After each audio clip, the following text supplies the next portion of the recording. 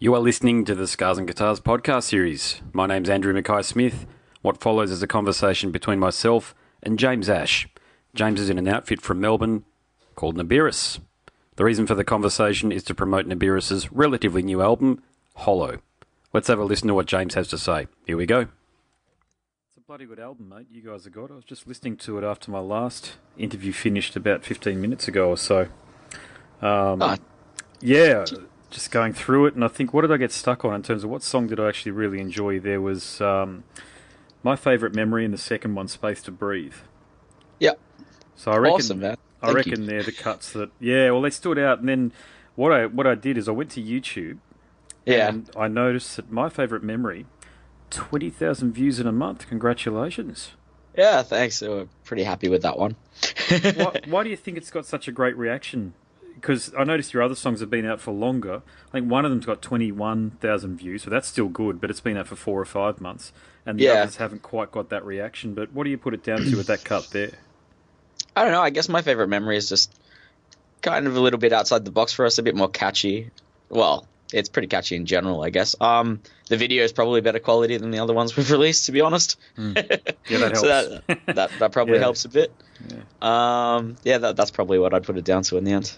How does it work, mate? Do you have to, beg, plead, and borrow from Chris Poland, that is, in order to get the funding for a video like that, or is it all self-funded? So the actual video was self-funded. I edited most of that with my friend Consta, who's into filmography. Done. Yeah. And he filmed that amazingly. He did a great job. And then we pulled an all-nighter editing it. Putting the finishing touches on it. So, in terms of advertising and stuff, though, Chris helps us out a lot with that. So, yeah. He's a good bloke, isn't he? I've had a couple of conversations with him over email. I don't think I've spoken to him in person yet, if I'm not mistaken. No, I think it's all been email, but he strikes me as a guy who gives a shit. Yeah, he does, which is why we went with him in the first place. He really does give a shit about every band that he signs. So, yeah, it's great. So let's talk about Hollow. Yep. So here's what I heard. I do this. I was just talking to the last interview subject about Marcella and her band Mayen over in Europe. And what I do is I write things down when I'm listening to it. So here's what I wrote down about Hollow. So I hear choice gent rhythms, of course, but you've really mastered that side of it, okay? So it's not that sloppy gentism. It's really tight stuff, a bit like what Animals as Leaders have been doing. I know they've got a very different approach, but I think you understand what I'm saying. Yeah, I get it. This might surprise you. I heard some Amira-style breakdowns, so a bit of Josh Travis in there, and Trivium-style vocal hooks, so a bit of Matt Heafy as well. But what are your thoughts? Do you agree with that, and what are your thoughts on the album? Yeah, I agree with all that, to be honest. Cool. I'm a fan of all those bands that you mentioned, so it's not too surprising. Yeah. But I can't really add much more to that. That's. Well, I mean, I guess you're a product of the music you listen to in terms of your tastes and everything, and I try to be as broad as I can, particularly because I'm 40 years of age. I think I've seen a lot of music come and go in the 25 years or so longer. It's been about 30 years or so, really, since I've been about 10 or 11 that I've really been actively into rock music and heavy metal and the like. But I'm not going to say it's impossible to be original. There is original music out there, but it can be very experimental in its nature. Yeah. A lot of this original music, and it's not really stuff you can listen to for too long. But what I think you guys have done really, really well, you've understood what makes gent, and you've applied it to the songwriting narrative that you've got. So the music that's already in you, whether you're writing it on an acoustic guitar or so, you've really understood what makes Meshuggah and Animals as Leaders, and I've got a mental blank on the other band. Misha, what's the band that Misha the guitarist is in? Periphery. Of course, how could I forget? Yeah. You really understand what makes those bands great, and you've applied it to your songwriting narrative. So am I on point there, or have you got other thoughts? No, you're pretty much on point there. Like, when we were going through Hollow and we were writing it, like, the main thing that I wanted was just a lot of groove, so it would just be really fun to play on stage, and just have a good time. That was the main thing we were going for, I think, and I think we did end up getting that. And I'm really looking forward to playing everything live. You got a few shows coming up. I think you're coming up here. I'm from Brisbane, so you're coming up here in October. Yeah, I think it's the 22nd. I can't remember exactly. It's around about then. But yeah, that would be great. I'm really looking forward to traveling. Backroom's an interesting. Chardon's Corner, where you're playing, is an interesting venue. I don't know whether we'll have an opportunity to chat again, mate. But yeah, I'll be interested to see what your feedback is on that one there if we ever do get a chance to cross paths again. Because I've had mixed nights there, to be honest with you, from a sound perspective. I'm a musician. Oh, okay. Because I play funk and disco music, covers music, I've never had the opportunity to play there. Right. But I've seen a few shows there, and last one I saw was a Stephen Adler gig, and it's got a very low ceiling, so the music sort of bounces at a 45-degree angle onto itself. Okay, that would be interesting then, for sure. Yeah, it's just you really need an experienced mixer. Ian Redman up here is really good. If you, he might be the guy that's mixing the show. He knows how to pull a good sound there. But I've noticed some bands struggle there through no fault of their own. Like it's got an interesting setup where, as a punter, you can stand stage right and stage left, and you can actually see everything from the drummer's point of view. Okay. So you can actually hear the on-stage sound, which is magnificent as it usually is. Yeah. But it's a completely different... It's one of those venues where, depending on where you stand, you get a completely different experience. Yeah, that sounds like a really interesting perspective just for a venue, just being able to see from the drummer's point of view. Yeah, it was weird. It was... It's just... I was looking at Stephen Adler. I grew up with Guns N' Roses, and he was a couple of feet away. That's cool. Watching him play, and you sort of think, God, he's this bloke whose music I've been listening to and talking about since the 80s, literally.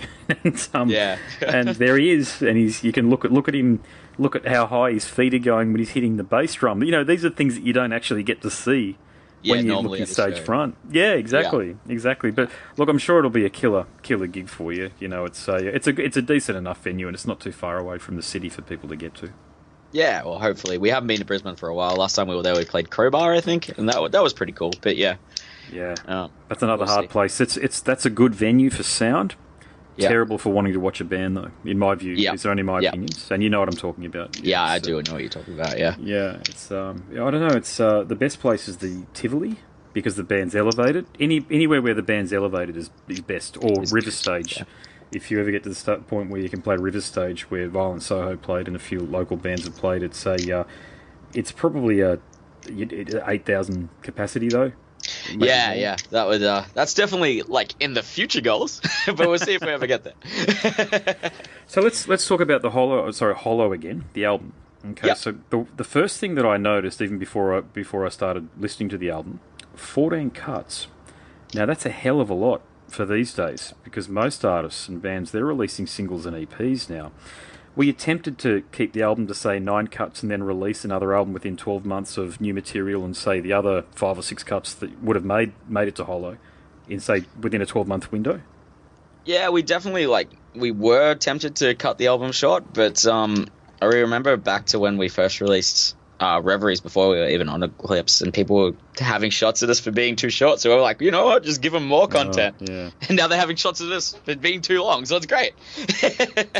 Mate, you can't please them, bloody, what do they call the peanut gallery, mate? Yeah, they're always having digs at bands about this or that. It's never just enjoy the music that they've put out there. It's always, it'd be good except for, and it's like, well, what do you bloody know? You're not, you put your money where your mouth is, if you like, and start a crowdfunding thing or something. I don't know. I mean, contribute constructively is my point there. Yeah, but the interesting thing too, and I wouldn't say it unless I felt it was the case. There's no dip in quality across the album. They're all 14 pretty bloody strong cuts.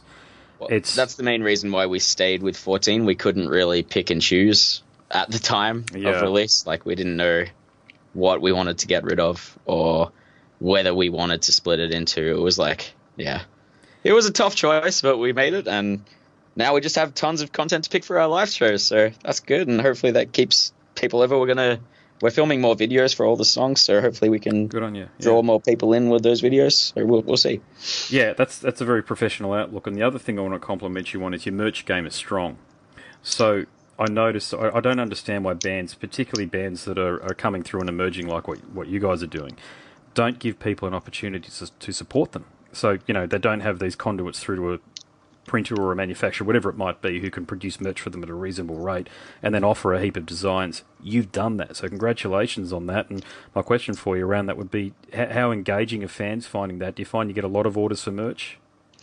We get a few orders for merch. It's not over the top crazy sales everywhere, but I think it helps us having a lot of options for people. Like I love seeing artists do new designs for us, and pretty much whatever we have, I'd be wearing. So like, yeah, that's cool. Like, yeah. I bought out what band did I reference the other day? I was talking to somebody who's talking about Deicide. I'm 40, so I'm a Deicide fan. I'm an old school death metal head, and they've got at first I didn't like it that much. Their recent album.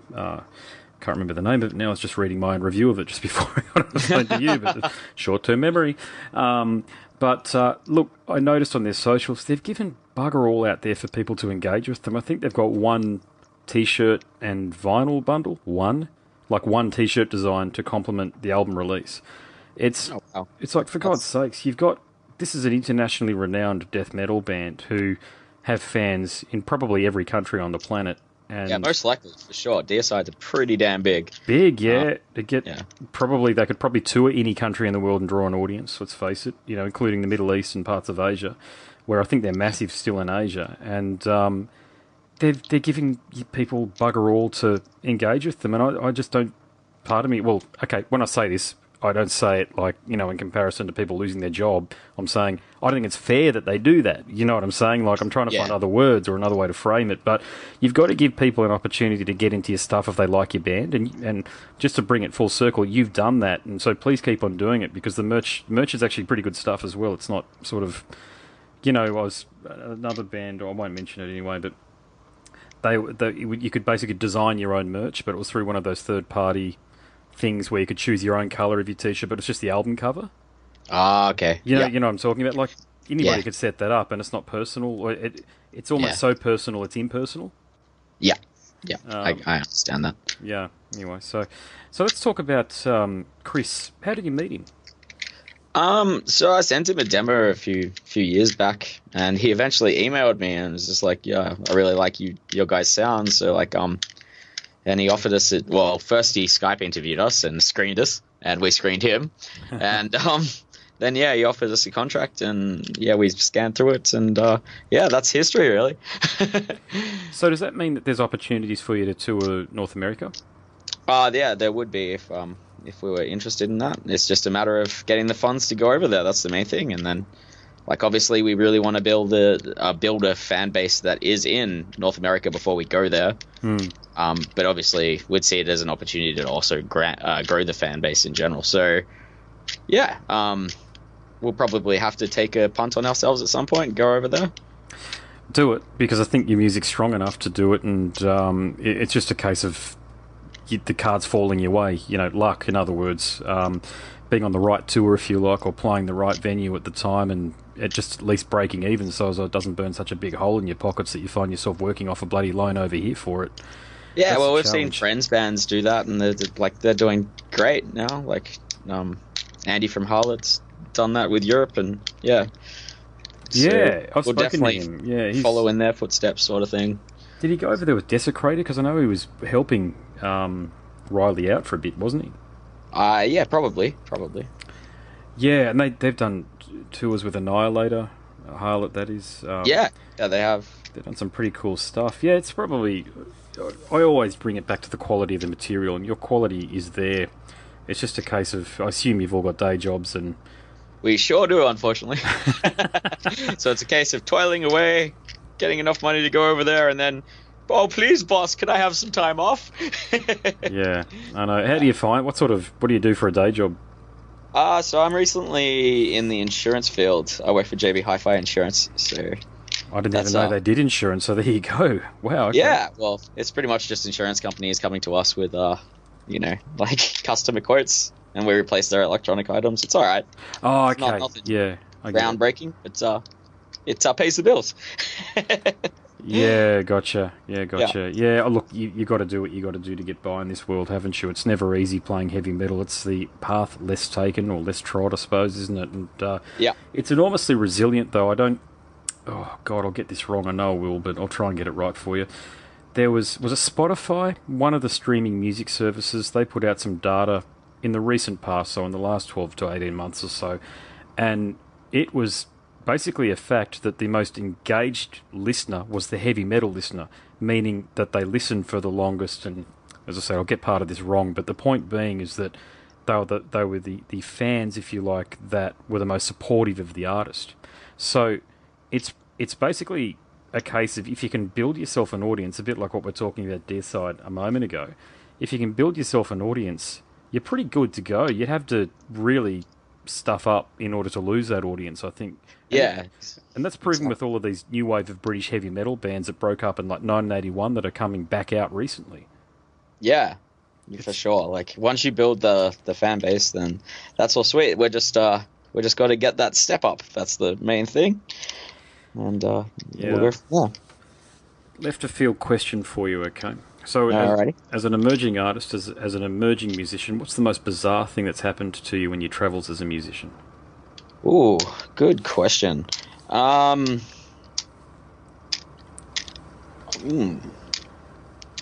guess it's not that real bizarre, but one time when we were coming back from Sydney in the car, we got stranded on the freeway because one of Geordie's cars' wheel bearings broke.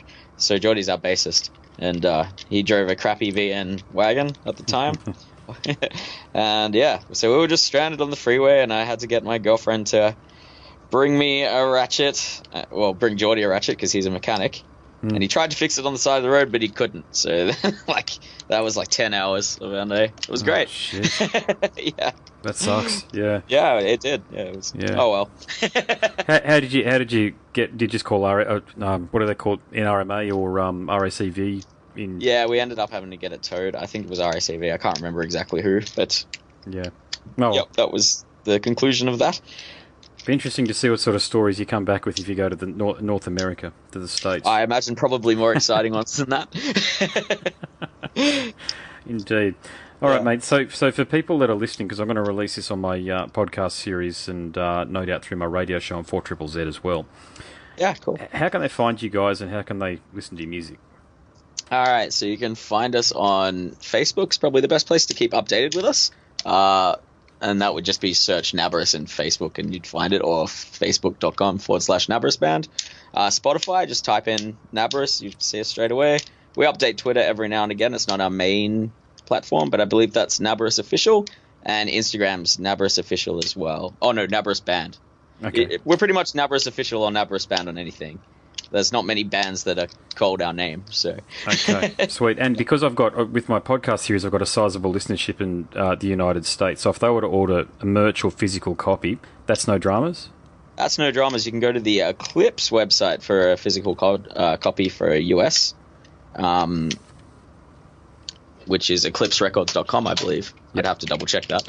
No, I think you're spot on. Yeah, just Google Eclipse Records and you'll find you. Yeah, that's the thing. Yeah. And then we'd go to Naberus, and that's where the CD link will be, which is great. Easy. What does the band name mean? I meant to ask you that earlier.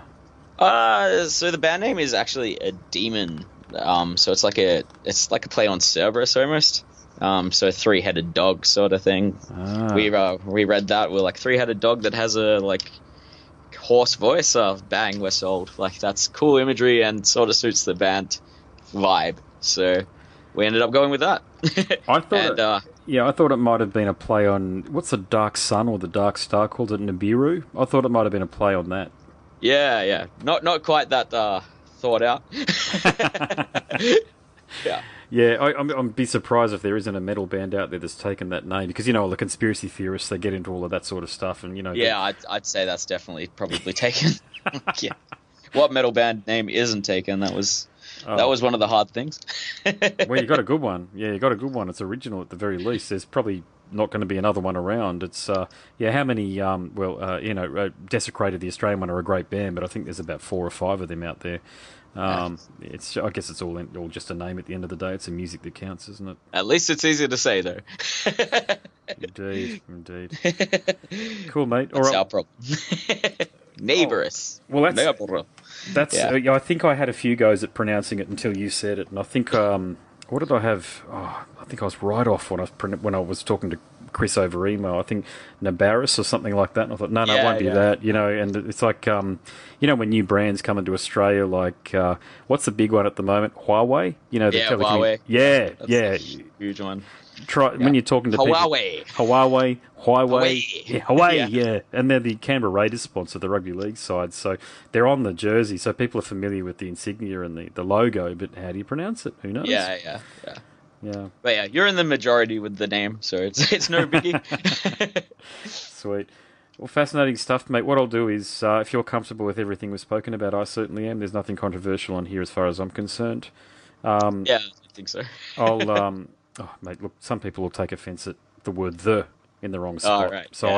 I don't worry about that. And I don't get any blowback anyway, to be honest with you. It doesn't happen. So, Cool. what I've noticed though is that the Eclipse Street team tend to retweet the conversations that I'm having that I release as podcast episodes, because you're about the fourth or fifth band that I've spoken to that's on Chris's roster. Yeah. They constantly retweet it. That's a good thing, I suppose, but I just always check to make sure you're cool with everything we've spoken about before it starts getting broadcast into 1 million households. Maybe not that I many, don't but think you it know will what I mean. break anyone's walls down, to be honest. Yeah. Yeah, it's interesting. I know I've just seen his. I mean, they're obviously very active, but there's been it's been an interesting thing. Actually, I'll share this with you. It's Kenny Colgate. Does that name ring a bell to you? Kenny Colgate. Yeah. Okay. So he retweets them quite a bit. Good on him for doing that. But I keep on getting these porn sites following me after that. Really? It's like coincidental. I don't know him from a bar of soap. I don't know him at all, right? But Yeah. Memories and Metal is the name of one site that follows me now and keeps on liking the stuff that he puts up. And then it's like not long after he's put something up, these Memories and Metal and Women of Metal, but they're all these porn sites. Yeah. Is the point. They keep on sort of coming up, and so I was about to say, Kenny, are you running these porn sites as well? Is that what's happening here? Are you trying to? He probably isn't, of course, but it was just very coincidental that it kept on happening. Yeah, that is extremely coincidental. Yeah, so I just say, Do you know who Kenny is, though? no idea. No, I've just seen him retweeting stuff on and I know he's part of the European Street team for Eclipse. Is that right, or am I? Yeah, he works with Chris as he's the radio guy, so he sends everything to radio programmers generally. There you go. Yeah, and gives us updates on how we're doing on radio and such. Yeah, nice. Yeah, no, nice. Yeah, well, I'm just trying to see if I can find the Bianca. There's a few people. Yeah, Kenny does, and let me see. So I won't take up much more of your time. But yeah, there's who was it? Alia. Bianca and Alia seem to be the champions of it all. Yeah. And yeah, I'm just trying to Memories and Metal and Headbanging Hotties. There you go. Headbanging Hotties. And get this one. Here's the third one. Loud Legs. There you go. Oh, Loud Legs. Nice. You know you've made it where, and I'm looking at one here. So Lily, the band from Sydney that's on Chris's roster. Yeah. So the conversation that I did with Virginia and Matt getting retweeted. Great. But then Loud Legs, Memories and Metal, and Headbanging Hotties keep on liking the same post. So yeah, it's just a coincidence, I'm sure. And the other one, this would have to be my favourite. Heavy Metal Heinies. There you go.